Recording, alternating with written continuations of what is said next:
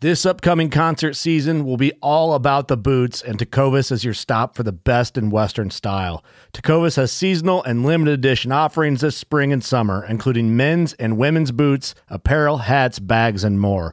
All Tecovas boots are made by hand in a time-honored tradition with timeless styles that are always on trend. And Tecovas has first wear comfort with little to no break-in period. It's hard to find this level of comfort paired with this level of style.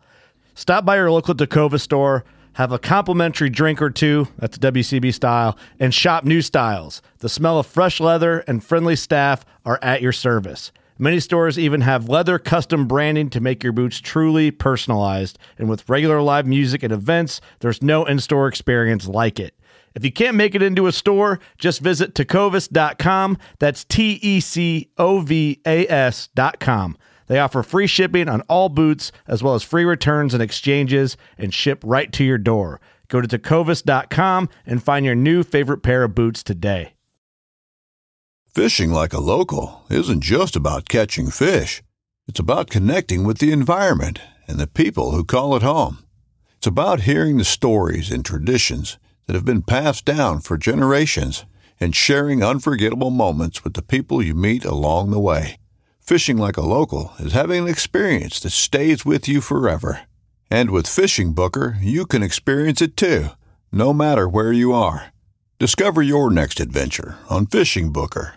This podcast is brought to you by Maine Operation Game Thief, New Hampshire Wildlife Heritage Foundation, and International Wildlife Crime Stoppers. This podcast is brought to you in part by Sovereign Sportsman Solutions. As conservation officers, we know just how important technology is in this day and age. S3 is a cutting-edge and trusted vendor that provides state agencies with licensing, mobile, CRM, marketing, law enforcement, and event management solutions all in one place. They are dedicated to benefiting the resource, so check out the link in the show notes to sign up for their newsletter and get the industry insights, news, and content that can keep you up to date on the tech that helps drive conservation into the future. A game warden's children's book, titled A Cowboy in the Woods, is a story of Bobby, a boy who spends the whole summer observing wildlife, writing notes in his notebook, fishing with his dad, and keeping track of all the animals in his neighborhood, while trying to solve a neighborhood mystery. What he discovers is more than just an appreciation for the natural world. The idea for this book came from Wayne Saunders' own childhood experiences, growing up and exploring the woods and streams and lakes and ponds of his native New Hampshire. The love of nature instilled in his childhood led him to a career as a conservation officer. Wayne Saunders is a retired lieutenant conservation officer from the New Hampshire Fish and Game Department. Lindsay Webb is a naturalist, wildlife biologist, and environmental educator. Together, they collaborated with wildlife artist Ashley Mayers to produce The Cowboy in the Woods, the story of a boy whose love of nature leads him in unexpected directions. Available at wardenswatch.com and Amazon. Listen to the Thin Green Line podcast wherever you listen to podcasts. Game wardens John Norris and Wayne Saunders talk about wildlife, the outdoors, law enforcement, environmental subjects mixed with current events and guests that are part of the Thin Green Line. And if you are one of those visual people, like me, for $5 a month, you can see the actual podcast on patreon.com. Just search the Thin Green Line podcast on patreon.com and join us. We love our children. We protect them. We guide them. We prepare them for life in the world. With all that we do, from deep in our hearts, we cannot control all things. Life-threatening illnesses and disabilities affect far too many of our children each year. While we cannot change the circumstance, we can make dreams come true. Dreams to provide hope, to provide spiritual healing and strength, to provide moments of happiness and relief in the hardest of times. We can give a glimmer of light and hope in a time of darkness and despair. Join huntofalifetime.org to help make dreams come true, to provide hope for children with life-threatening illnesses and disabilities.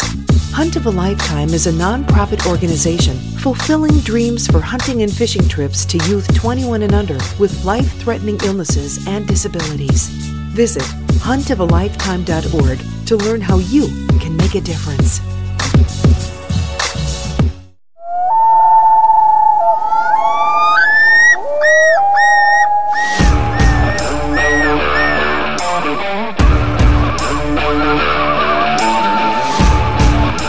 Please join me, Game Warden Wayne Saunders, and other game wardens on our adventures protecting wildlife, saving lives, and having fun, all while serving the public and the natural resources of our planet. Listen to the tales and experiences of those who work in the outdoors while being entertained with stories about encounters with poachers, wildlife investigation, murder investigation, near-death experiences, search and rescue missions, wildlife interactions from game wardens around the country and around the world. When I retired, I realized I couldn't let go of that legacy, but rather wanted to share the passion, the commitment, and the stories of those men and women that call themselves game wardens. This is Game Warden Wayne Saunders, and this is Warden's Watch. Warden's Watch, episode 62, Operation Cody, Todd Vandervert. And John, you've done some undercover stuff too. This book that Todd Vandervert is about Operation Cody, it's a total undercover operation and available in written form. So if anybody wants to this is probably going to tantalize things, but a very cool undercover program. We're going to do part 1 and part 2 just because there was so much and so in depth, and Todd shares a lot of undercover. So this is pretty exciting. You've talked about your undercover operations. We've had Nancy Foley talking about undercover operations, and now we're going full-fledged into an Operation Cody. Yeah, it's some of the most enjoyable, most stressful, and dangerous work to do in conservation law enforcement. And this is an incredible story because he was so deep for so long, kind of quasi like our special operations unit in California that Nancy Foley ran, like we discussed with her, like you just mentioned. So this is an exciting one. I don't want to give a lot of it away, but suffice to say that to make the case as effective as they were able to do in this situation, you have to be all in, and you have to be in deep. And when you're in that deep without backup, without support, you got to think on your feet a lot. You got to, create a persona, and you got to be consistent in that persona. Not everybody can do it. And this is an incredible, adventurous story of getting to the deep poachers that you just can't get unless you immerse into the undercover world. And this is a great one. You guys will love it. Absolutely. And speaking of books, I have a book that's out. Just want to share with everybody. Wayne's new book out. Yeah. What is it, Wayne? Tell us about it. It's a junior game warden series. A lot of game wardens write books, and it's trying to find that niche. You found a great niche, John, when you wrote your book, because to be honest with you, you have exposed so many of us to so many different things. And my story starts when I was a kid, so my interaction with a game warden was very special to me. And as that game warden was leaving, I asked my father, who is the cowboy in the woods? And that's resonated through my career and through my life. So I co-wrote a book with a biologist, Lindsay Webb, who's an outdoor naturalist as well. And the first book, A Cowboy in the Woods, it highlights Bobby Forrest as he goes through and learns about the cowboy in the woods. So it is a kid's book. Love it. It's a great kids book. If you guys are on Patreon, I got it held up here. We'll be releasing it probably by the time this podcast is out there. It'll be out there available on wardenswatch.com. So I'm pretty psyched. I'm pretty happy. So that's what I brought all these partners in, and we wrote a book. It's going to be a series. So we already have the other one in progress now. But it's a junior game warden series, A Cowboy in the Woods. It's going to be super fun, Wayne. Congratulations, man. I'm excited for this. Yeah. What a great new way to approach the story. We haven't seen that. And I haven't read it yet, but I've heard the backstory. So I'm looking forward to reading it and getting them in the hands of game wardens and so many more people that, we can get a little more kids kind of roped in early into Absolutely. the Thin Green Line with this great book. This is exciting. Congrats. Yep, thank you. So now this is about a book as well, Operation Cody. So if you guys like to read books, Todd Vandervert has written many books at this point, and you're going to listen to him firsthand about Operation Cody. Thanks for listening to Warden's Watch. Make sure you do that Apple review. Give us a 5-star rating, because I'll tell you, I think some poachers are out there, John. I think they're getting 1s and 2s from people that don't like us, which I hope we can get enough people that like us to weigh in, because, let's face it, our jobs, we didn't make everybody happy all the time. And I'm seeing that here and there. People aren't real excited about Warden's Watch or the Thin Green Line, but that's just the nature of it. Yeah. We're getting some haters, and that's understandable because we're stopping crime. And I'll take those haters any day. And the fans and all you guys that listen and watch Warden's Watch and Thin Green Line, you're part of the solution and part of stopping these wildlife crimes and protecting our wildlife resources. So help us counter those haters, guys, with that 5-star rating. And thank you so much for your support. And we're going to keep grinding for you.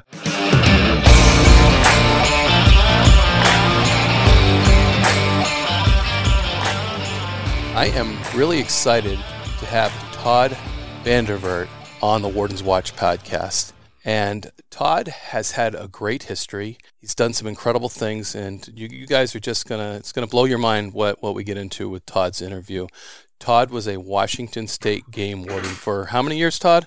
34. 34 years. And it was a colorful career, wasn't it? You were a busy game warden. Yeah. I was. That's awesome. How did it all start, Todd? I mean, you started in Virginia, right? I mean, that's where you were born, in Virginia, and then you moved to Washington. I was born and raised in California. Okay. We lived in the Bay Area. My dad is a nuclear chemist, or was, and I worked on atomic weapons. And we moved from California to Virginia when I think I was about 13. So my formative years were in Virginia, Northern Virginia, just south of DC. But from birth to about 13, I was in California. Cool. So you got a good East Coast, West Coast going on there. Yep. I haven't touched much of the center of the country, but I've been on both coasts quite a bit. No, that's great. And how'd you end up in Washington? You got your love for the woods in Virginia, right? When you were at that age, that point, you started getting attached to the woods and the outdoors? Yeah, since high school, certainly, I had a lot of hobbies. I had a lot of activities that I liked. And I started flying when I was 15. I got certified to dive when I was 12. That was in 1968, so you can do the math. And I really was into hunting, fishing, backpacking, and rock climbing. Those were my activities I spent the majority of my time on. And so in the Virginia area, there's limited rock climbing, but there is some. And there's quite a bit of backpacking opportunity, not a lot of public hunting areas to hunt. And so as I was getting closer to graduating from high school, obviously I started thinking about what I wanted to do for a career, and I decided I wanted to fly for a living. So I primarily my plan was to go into the Navy, fly for the Navy, get out of the Navy, and fly commercially, probably for an airline. Mm-hmm. That all worked great till I took the color vision test to see if I could meet the criteria to be a Navy pilot. And I'm colorblind. I'm red-green colorblind, which for a game warden is not the best quality. Because of that, my flying career came to an end. I mean, I could get a private license, but at the time, my color vision was such that I couldn't even get a commercial rating, couldn't get the medical for a commercial. So that changed. So I decided I wanted to go into oceanography because I'm a scuba diver. I love marine life. So I decided to go into oceanography. I applied to Florida State University and intended to go into oceanography, went down there to take a tour of the campus, and then realized that oceanography was not what I thought it was. It's mostly physics, which is not my favorite subject. So what I had thought was oceanography was actually marine biology. And I started talking to people about that. And they said, yeah, we can offer you a degree, but the chances of you getting hired are pretty low. There's a lot more graduates in marine biology than there are jobs. So then I came back and I rethought it and thought, well, if I'm not going to go into the oceanography, not going to go into flying, I'll go into something that's working in the woods. And that's how I ended up deciding to go into forest management.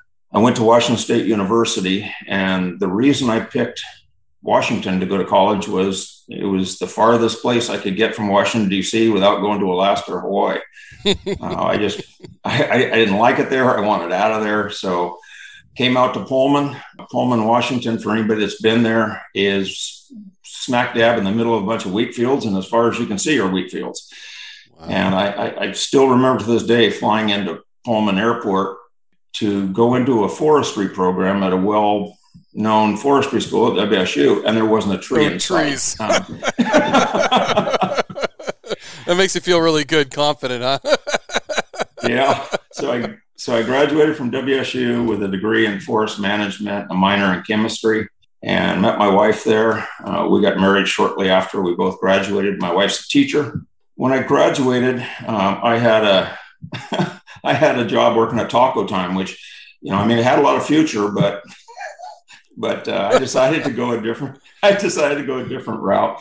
I started applying for jobs everywhere, primarily in forestry, but anything that I was qualified for. And a job came open with the game department working on a habitat area. I applied for it, got it. So the first 4 years, I think, of my career, I worked on a habitat area.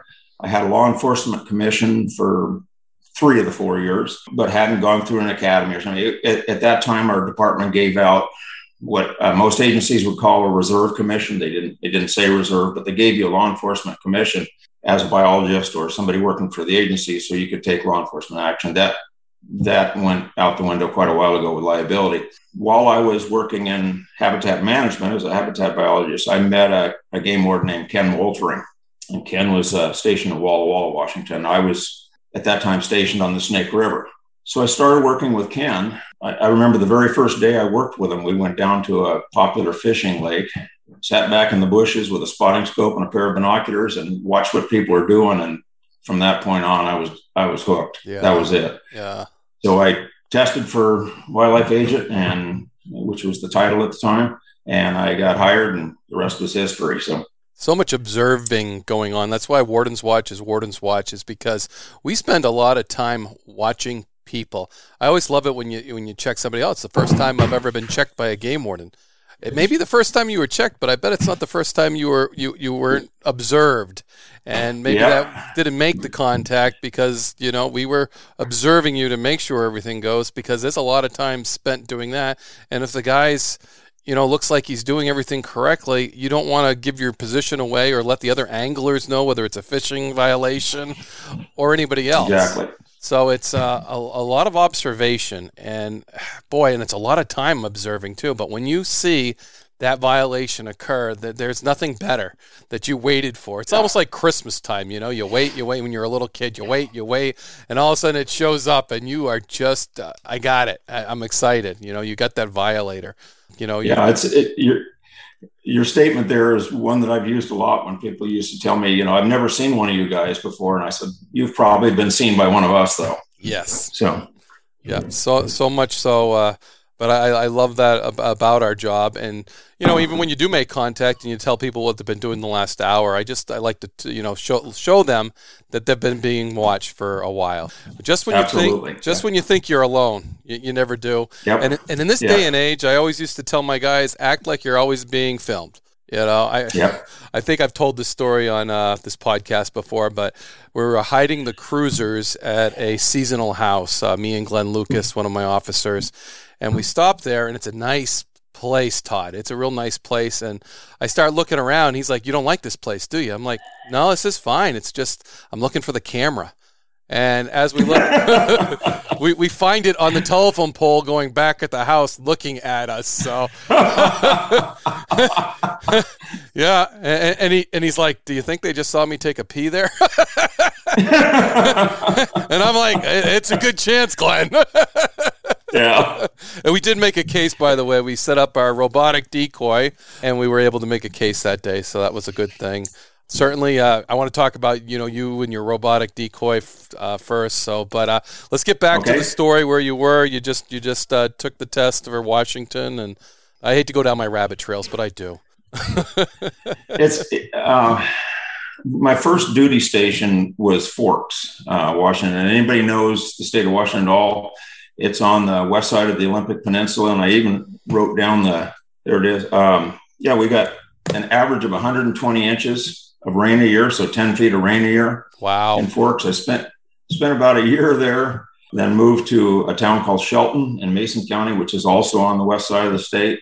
And at least we got less rain. I think we got 65 inches or something there. Wow. I stayed there for a good 10 years, I think. Nice. And then I moved to the east side of the state. To Columbia County, a little town called Dayton, about 2,000 people.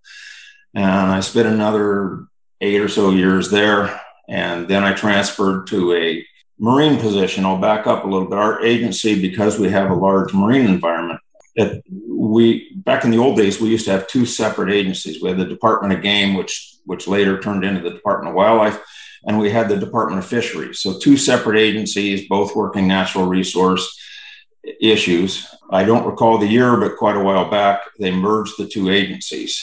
So what they did when they merged them is they kept land officers and they made another program called the Marine Division. And that was primarily working saltwater. And I transferred from Columbia County, Dayton, over to Anacortes in the San Juan Islands, working as a Marine officer over there. I did that for 3-4 years, I guess.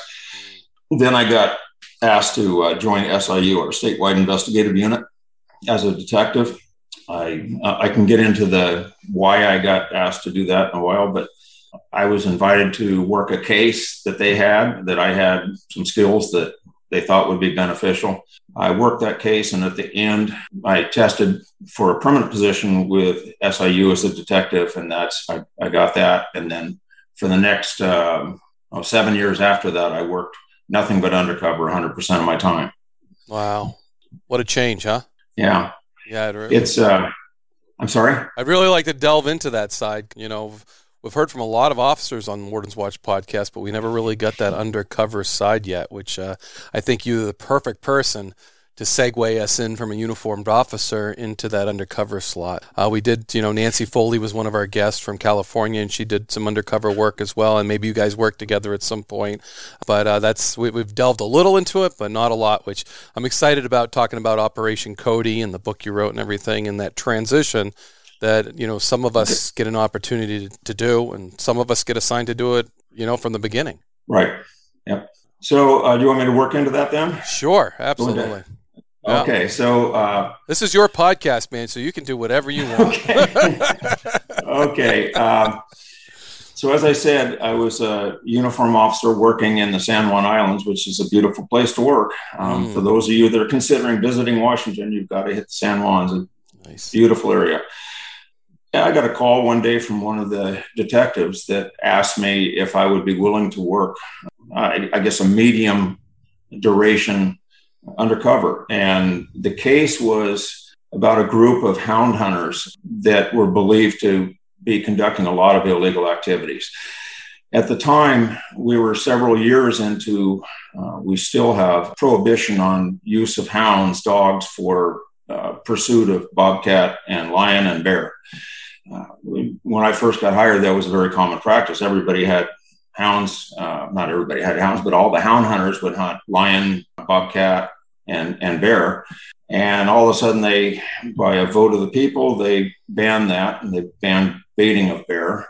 So these houndmen were stuck with very expensive hounds and all the gear with it, with nothing that they could legally hunt other than raccoon. And that wasn't real popular with a lot of people. So some of the houndmen sold their dogs. That just wasn't worth keeping them. Some of them kept them and hunted out of state. And some of them kept them and hunted illegally in Washington. And some of them kept them and just hunted raccoon. But this particular group that they wanted me to work was made up of 4 primary people, suspects. And we had an informant. And for those people that have never worked with an informant, most informants come to law enforcement as a result of having been arrested or facing arrest themselves. Right. They don't come forward because they're nice people or they're good people or they want to volunteer. They come forward to save their own butts, to keep out of jail. So a lot of informants are untrustworthy. They'll lie to you. They will do the opposite of what you tell them to do. And you got to keep in mind that most of them are criminals.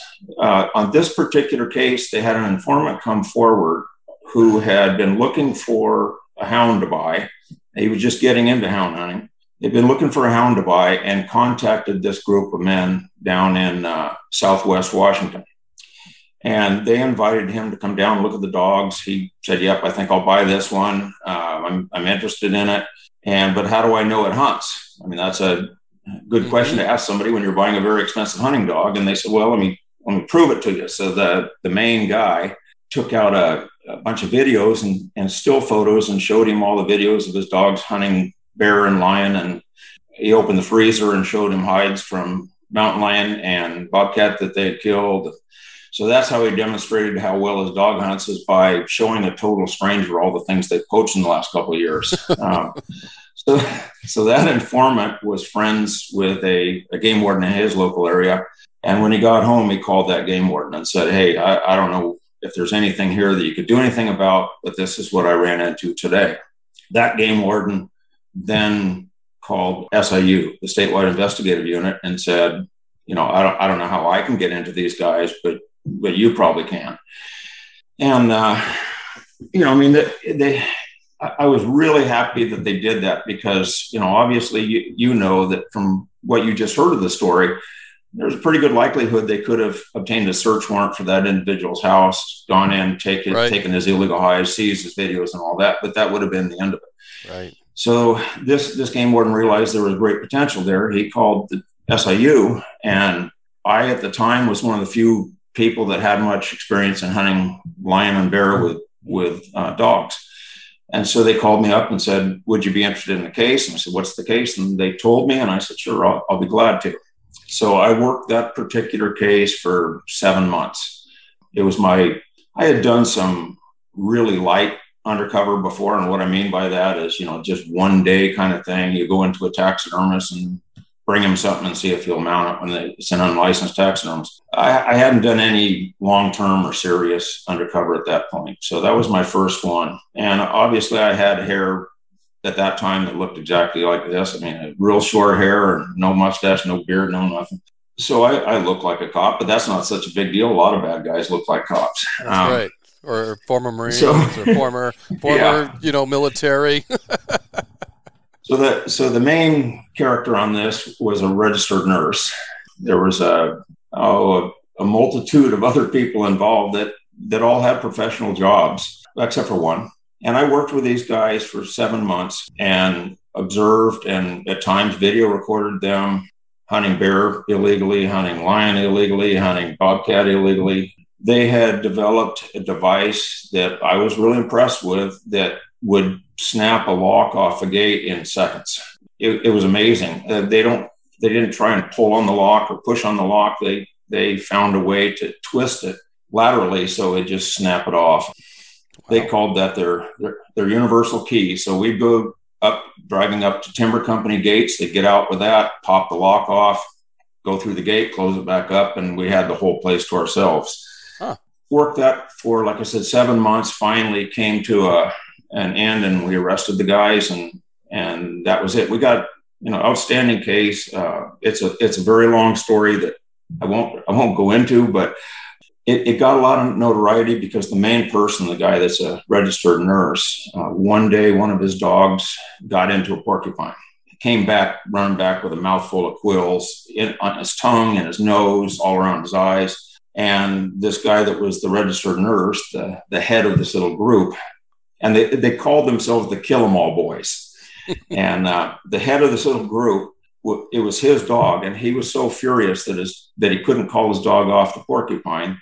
The dog had a shock collar on its neck, but he took another shock collar, wrapped it around his hindquarters, and put the prods of the shock collar on the dog's testicles.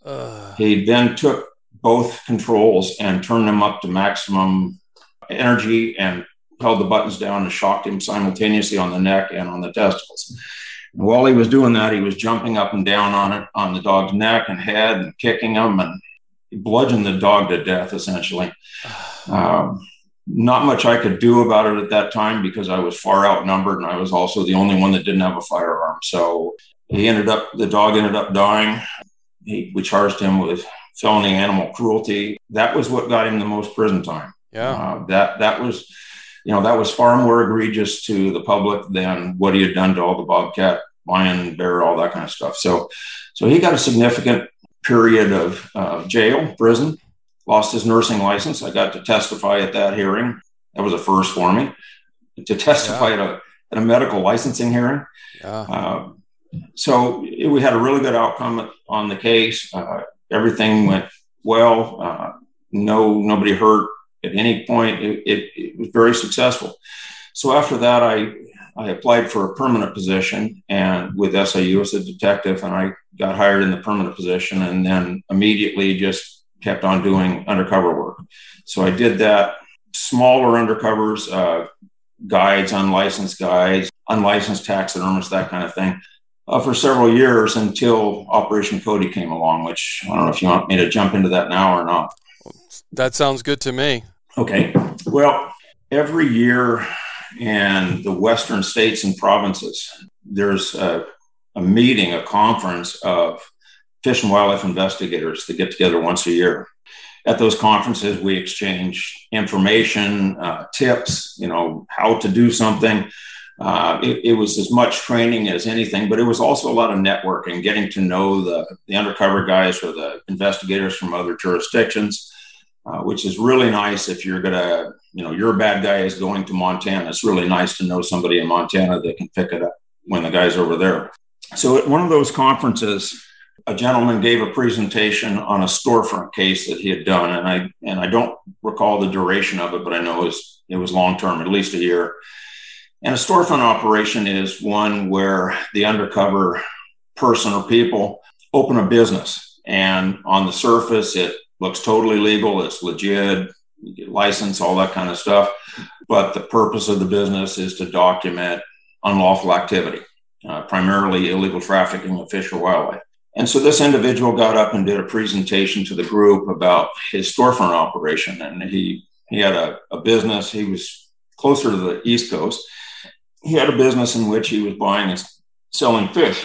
It didn't take long till he had recreational sport fishermen coming in trying to sell their catch to him, and then bigger fish, no pun intended, till he finally made a whole bunch of just outstanding cases. And at the end of that, I was super impressed. I mean, what we had been doing in the past for undercover was acting on information that either the uniform officers received or our headquarters office received in Olympia. Someone would call and say, this business or this guy is doing this or that. And when it was commercial, when it was trafficking, they would normally call the statewide investigative unit to be the ones that investigate it.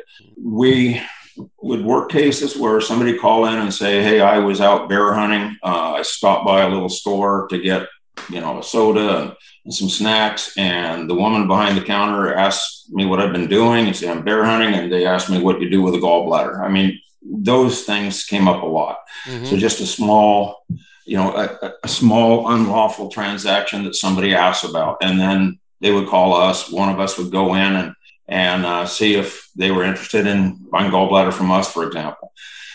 Did a lot of those for several years, and then went to that conference, as I said, learned about the storefront operation, and that got me going. I kept thinking that would be the solution to getting a whole bunch of illegal wildlife traffickers rather than one or two at a time.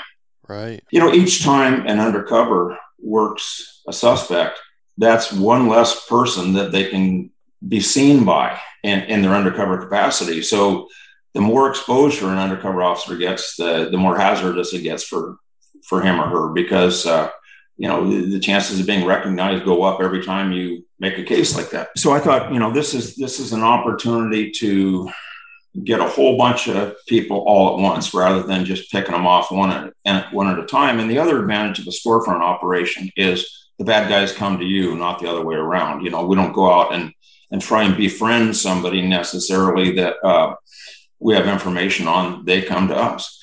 So I thought about it. And our agency, when it had merged with fisheries, I came from the game department side, from the wildlife side. Mm-hmm. And when our agency merged with fisheries, a lot of cases, long-term cases, have been done on shellfish. Shellfish is a big, giant, very valuable industry in our state. And a lot of work had been done on shellfish, but no real long-term work had been done on wildlife cases, trafficking cases. I did the long-term one on the hound hunters, but they weren't trafficking in wildlife. So I thought about the wildlife part of it. And I said, I think we could make a business, a storefront operation that specializes in wildlife parts. Now, every jurisdiction in North America has different laws on what you can and can't sell. Correct. Yeah. And it's confusing as hell to everybody I know.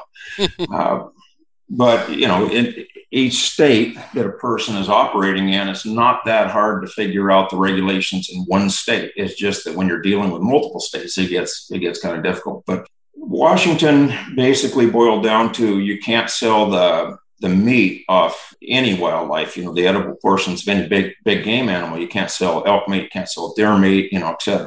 You can't sell bear claws, you can't sell bear teeth, you can't sell bear gallbladder, you can't sell any part of a mountain goat, any part of a bighorn sheep.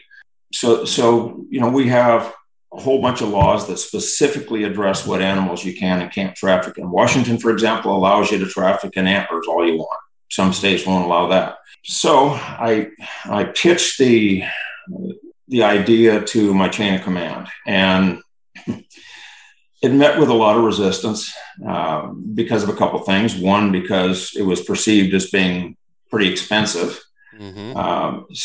Secondly, and I say perceived because I think the budget I had requested was $4,000 a month, and I may be wrong on that, but it wasn't super expensive as far as operations like that go. It was pretty cheap, but I knew it would raise some eyebrows. So that was part of it. The other part of it that they really objected to is that I had left fish and shellfish off. I had said, deal in wildlife. And I think it was perceived by some of the people that had come from the fisheries side that I left the fishery stuff off because I had a bias against fisheries cases and in favor of wildlife cases. When our agencies merged, if anybody listening to this has gone through a merger with another large agency, some people adapted to the merger quite well. I mean, almost instantly. And some people didn't care for it too much at all. And those people would stick to what they had done before. So a fisheries officer would stick to working fisheries cases primarily. Wildlife officers stick to wildlife cases primarily. But most of the people blended pretty well.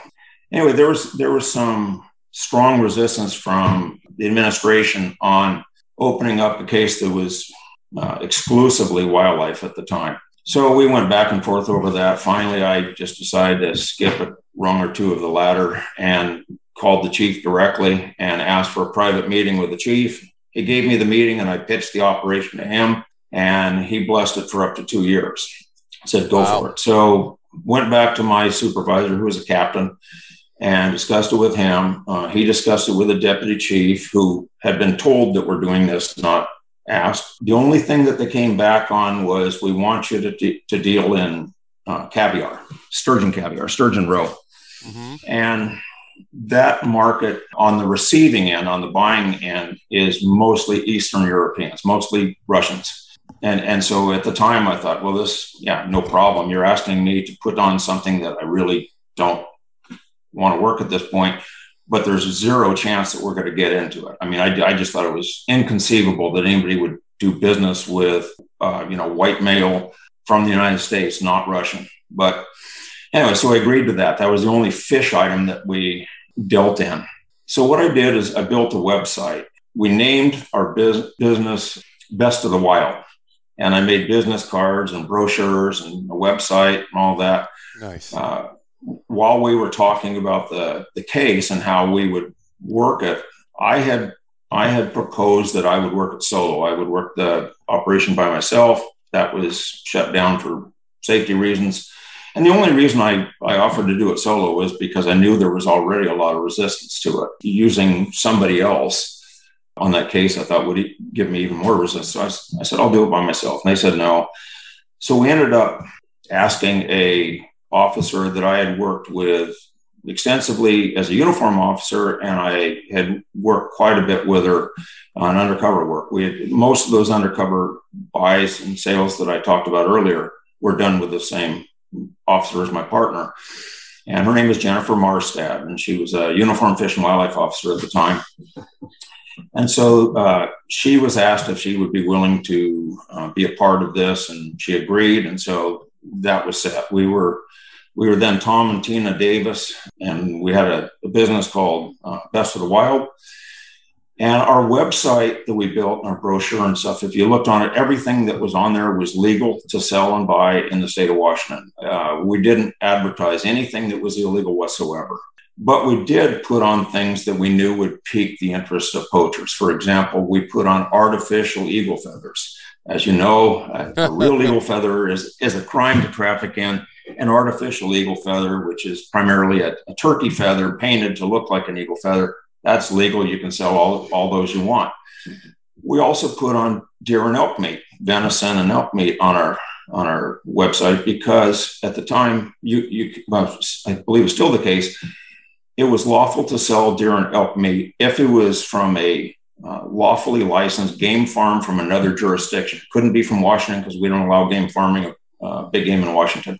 Some of the states that allow elk farms, for example, if a person bought meat that was individually packaged from a licensed game farm from another jurisdiction, and they had the documentation to show it, that's legal in Washington. So we put that on our website, that we'll sell you elk meat, we'll sell you this. And we even put on there that we got it from lawful game farms, et cetera. I knew that from just my experience at that point. At that point, I'd been an officer, been commissioned about 30 years by that time, 31 years, I guess. And so that's a lot of experience to know that, if a business does lawful stuff that's really close to the unlawful stuff, people are just going to jump over the line. They're going to ask you. And that's exactly what happened. The first case that we got on Operation Cody, I turned the website on, and a couple days later, I got a call from somebody that said, "Do you buy deer?" And I go, it's illegal to buy deer. And he said, "Well, I didn't ask you if it's legal or not. Do you buy them?" It was that simple. That particular guy was a soldier in the U.S. Army stationed at Fort Lewis, and he was a habitual poacher and decided he had been selling deer to other people and saw our website and decided to see if we wanted to buy deer. So I bought a deer from him one night at the end of the runway at SeaTac. He became a regular seller to us. It was funny. It was like any business with one little difference. And that is that, I say in the book, I wrote a book on it, by the way, titled Operation Cody. Well, your first case was pretty good. I mean, 2 days you turn it on, and you got a pretty substantial poacher within 2 days to turn it on your website. Yeah. When we started the business, there's a statistic that I put in the book about how many businesses fail in the first 2 years. And it's a really high percentage. Everybody knows that. Yeah. And I got a little chuckle out of that, because we intended to fail within the first 2 years. We didn't set about trying to make a profit by this operation. As a matter of fact, I don't think judges really look at it too well, that the state is running a business they're profiting on and arresting people at the same time. So that was certainly not our goal. I knew that if the operation was successful, that we would bring money in, just because we would be selling stuff that we acquired as an agency, turn around and sell it to somebody like bear gallbladder, for example. It costs us nothing. So we turn around and sell it to a bad guy, and he pays $100, $200, whatever he buys it for. And we got that money. And then at the end of the case, once the cases are adjudicated, that money gets transferred to the state of Washington. The other part that kind of helped balance the money going out on this operation was the fact that Washington has a seizure for forfeiture law, that any tool, conveyance, weapon that is used in the unlawful taking or possession of wildlife is subject to forfeiture. So officers will seize a vehicle, keep it in a boneyard, and give the person a notice of intent to forfeit.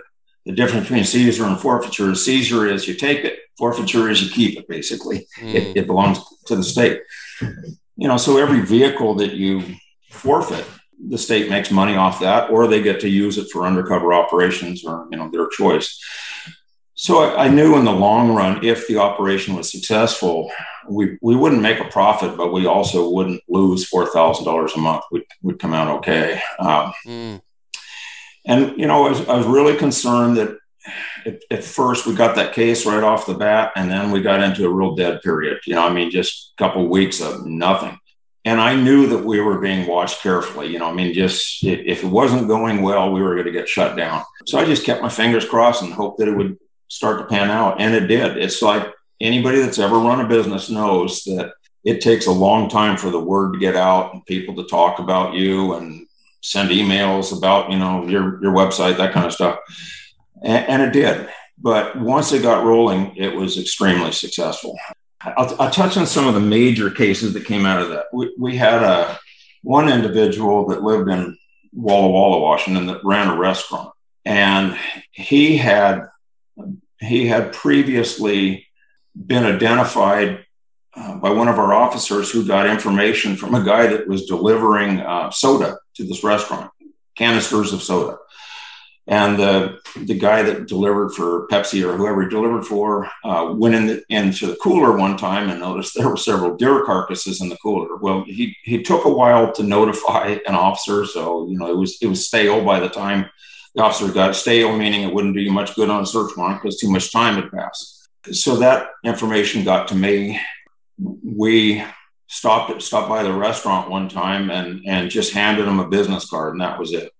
Just handed a business card and said, if you're interested in any fish or shellfish or wildlife, anything like that, that's legal, give us a call. I got a call from, it was one of the funniest undercovers I have ever had. I got a call from this man. He's, I believe, from Hong Kong. He's Chinese, that runs a Chinese restaurant. And he called me and asked me a million questions about what we sell and what we don't sell and all that.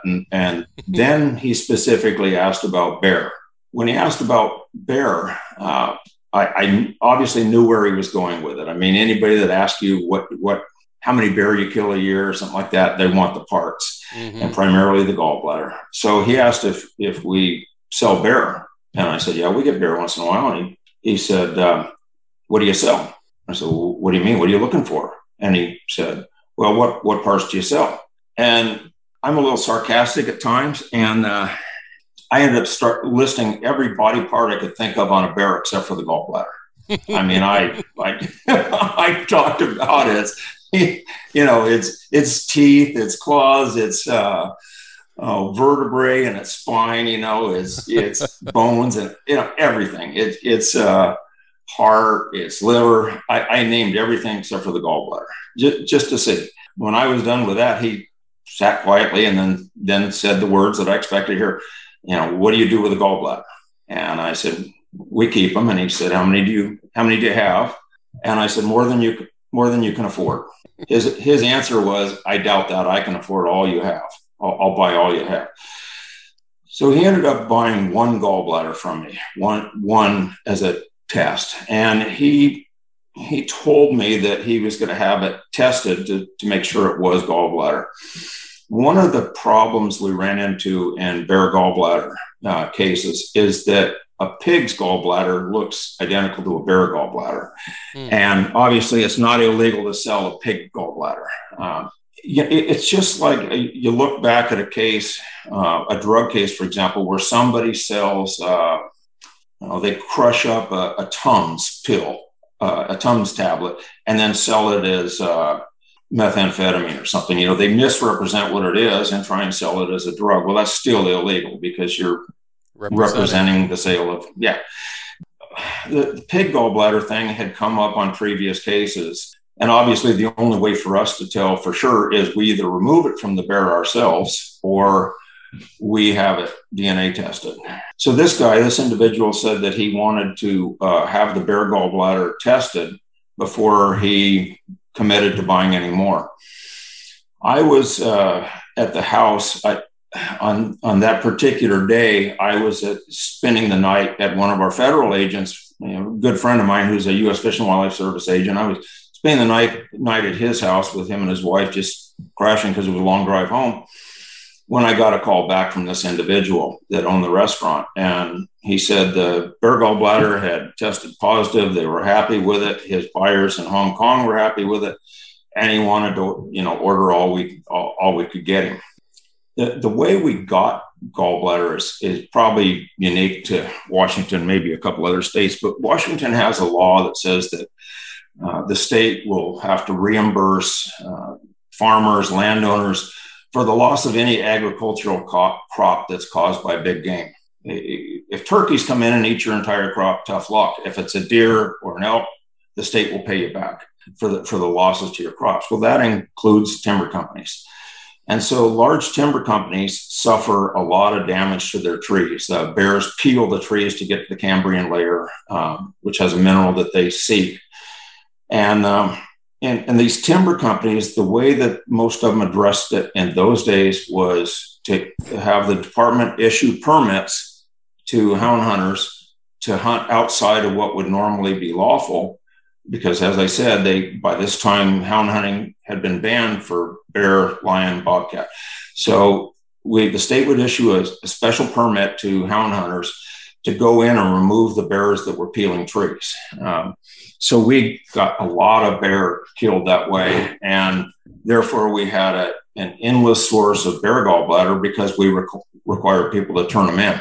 The one thing I was concerned about is that some of the hunters might be turning in pig gallbladder and retaining the gallbladder from the bear themselves. I mean, that's if you can't tell visually, it brings up that possibility. So I had a lot of them tested, a great deal of them. I mean, I had access to probably 100 of them at one time. We had quite a few of them sampled and tested, and they all came back positive to bear. And then every gallbladder we sold, we did the same thing. We took a DNA sample so that we could, definitively say in court, even though it's illegal to buy a representative. If we sold them a pig gall and told them it's a bear gall, we still have juries and maybe even judges don't care for that as much as they do. It's the real thing. Mm-hmm. So we had a fairly endless supply of bear gallbladder. And so we just simply took a lot of pictures of the gallbladder, took a representative sample, labeled it.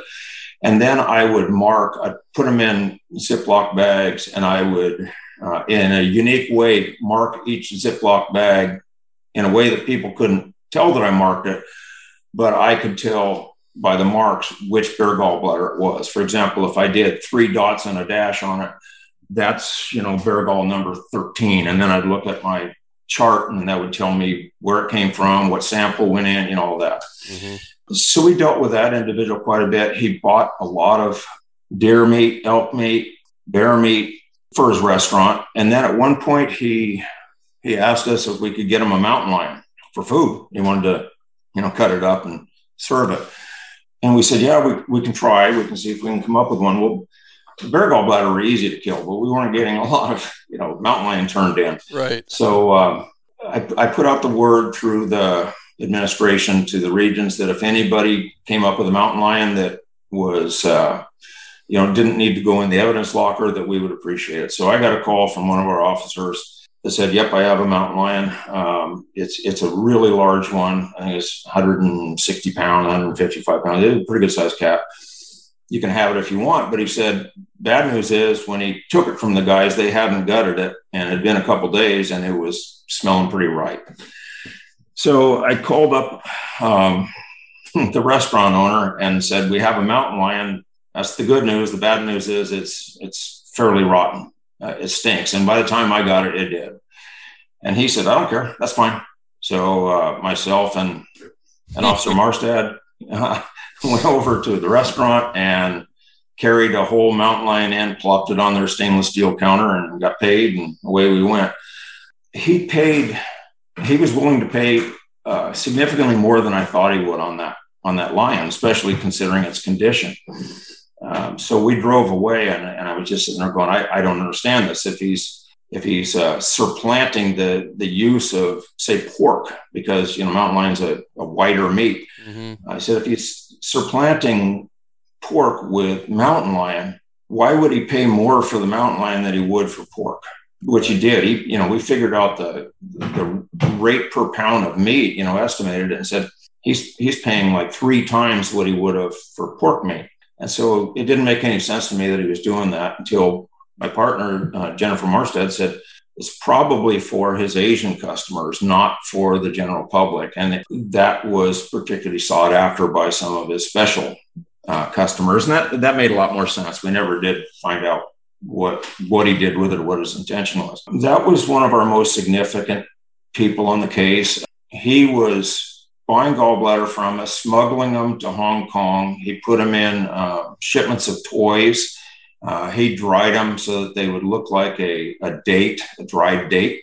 And he'd buy a box of dried dates, throw the dates away, put bear gallbladder in the box and ship it that way. And we knew that because he told us.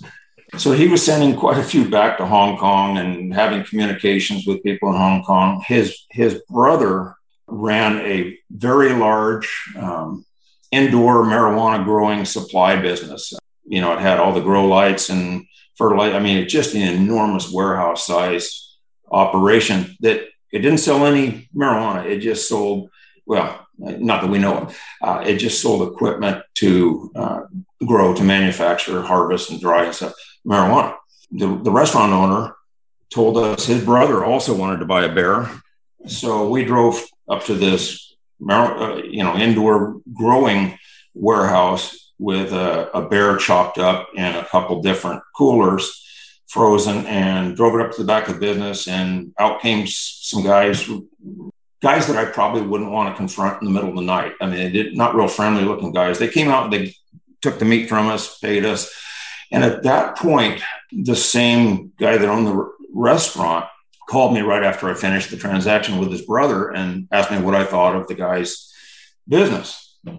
And I said, man, it makes me want to get back into growing.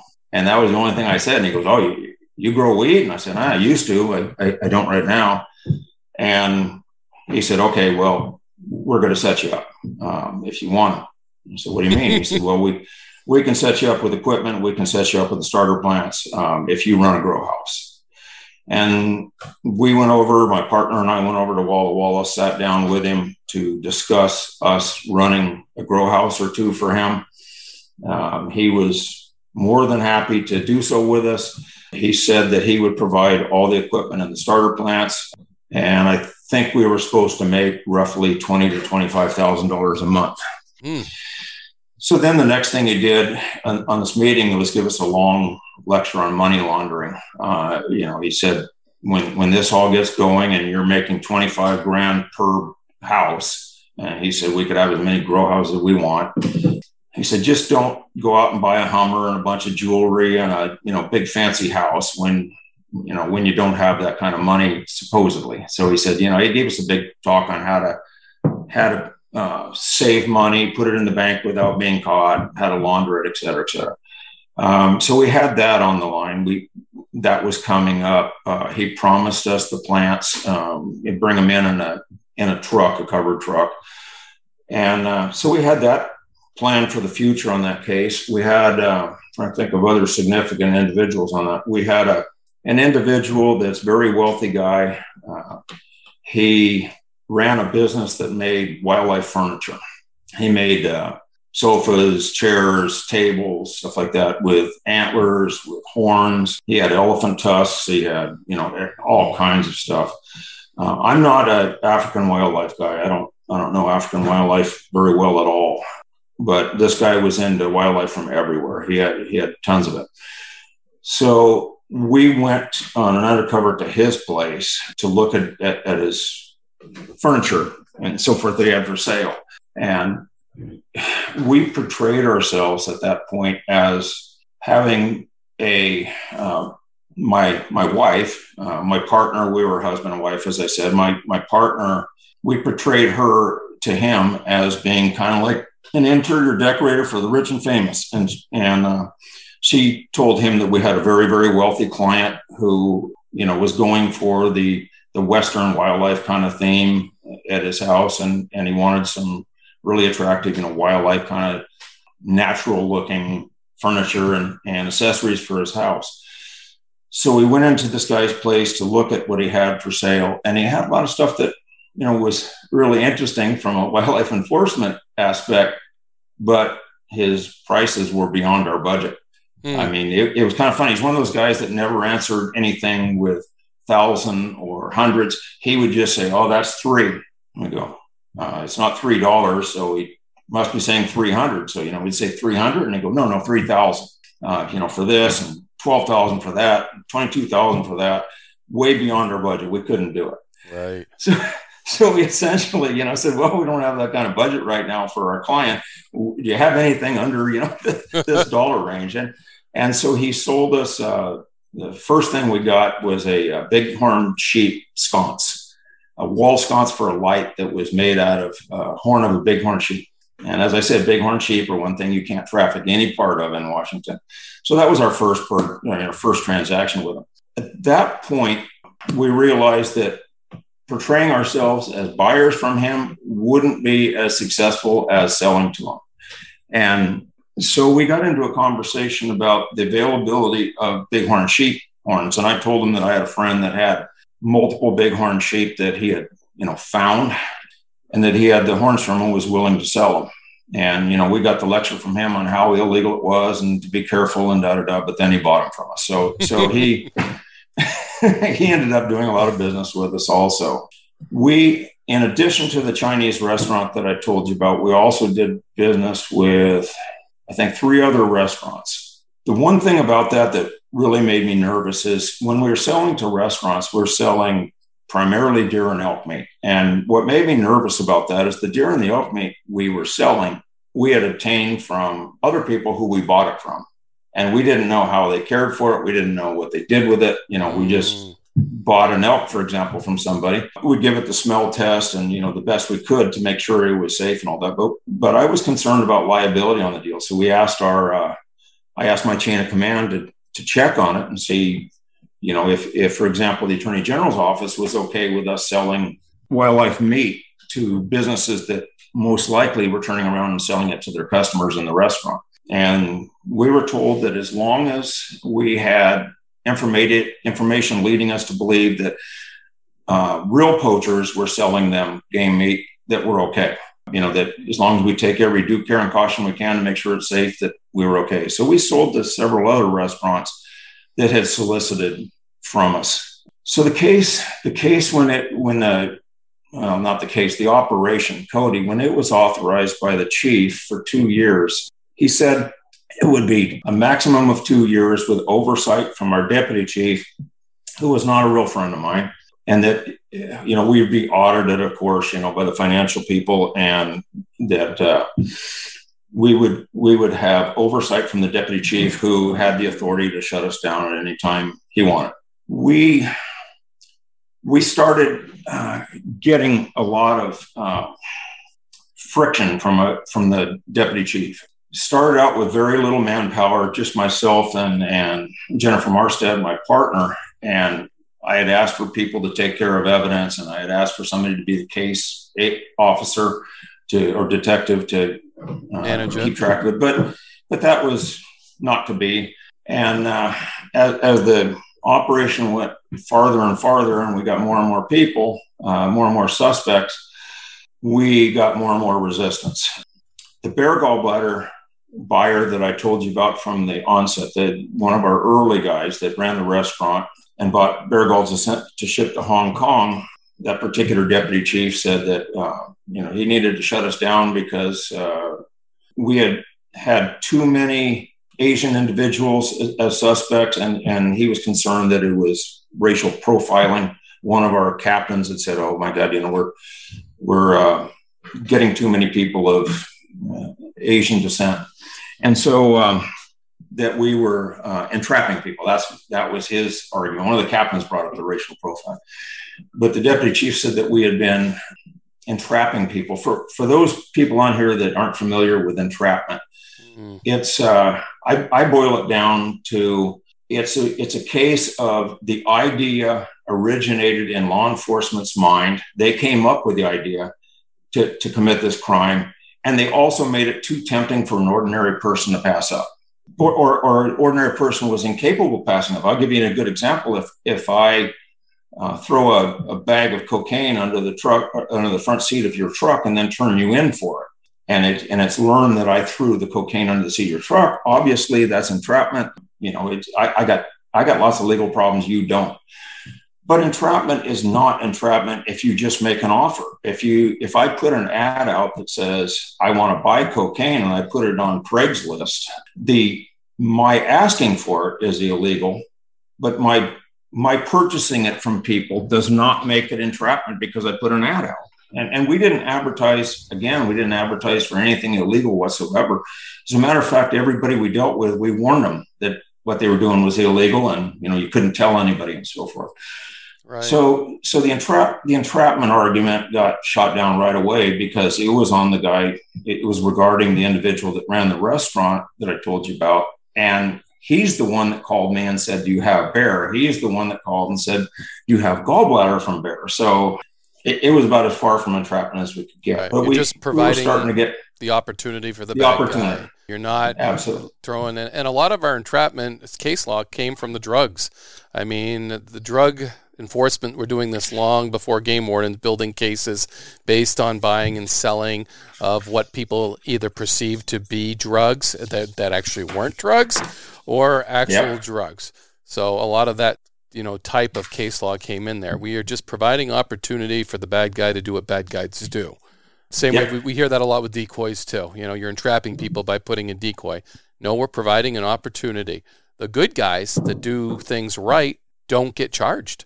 So, if there's a game warden in the truck with him and he knows it's a decoy and he's telling him, shoot that. Now we've stepped over that line because he knows he's encouraging that, he's influencing that. But no, you guys were just providing the opportunity and informing them, hey, just to know this is illegal, but it's available for you. Yep, exactly. I won't go into every single case that was under Operation Cody, other than to just say it was extremely successful. We had, and we want people to read the book, don't we, Todd? We want people to pick up the book. Yeah, absolutely. We're going to plug that book at the end for sure. But yeah, and on the next podcast, we will conclude Operation Cody. Todd Vandevert, Game Warden, Undercover.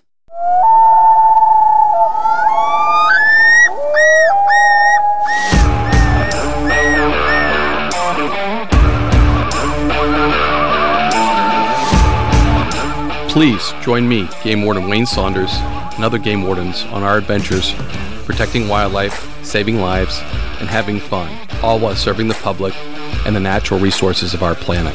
Listen to the tales and experiences of those who work in the outdoors while being entertained with stories about encounters with poachers, wildlife investigation, murder investigation, near-death experiences, search and rescue missions, wildlife interactions from game wardens around the country and around the world. When I retired, I realized I couldn't let go of that legacy, but rather wanted to share the passion, the commitment, and the stories of those men and women that call themselves game wardens. This is Game Warden Wayne Saunders, and this is Warden's Watch.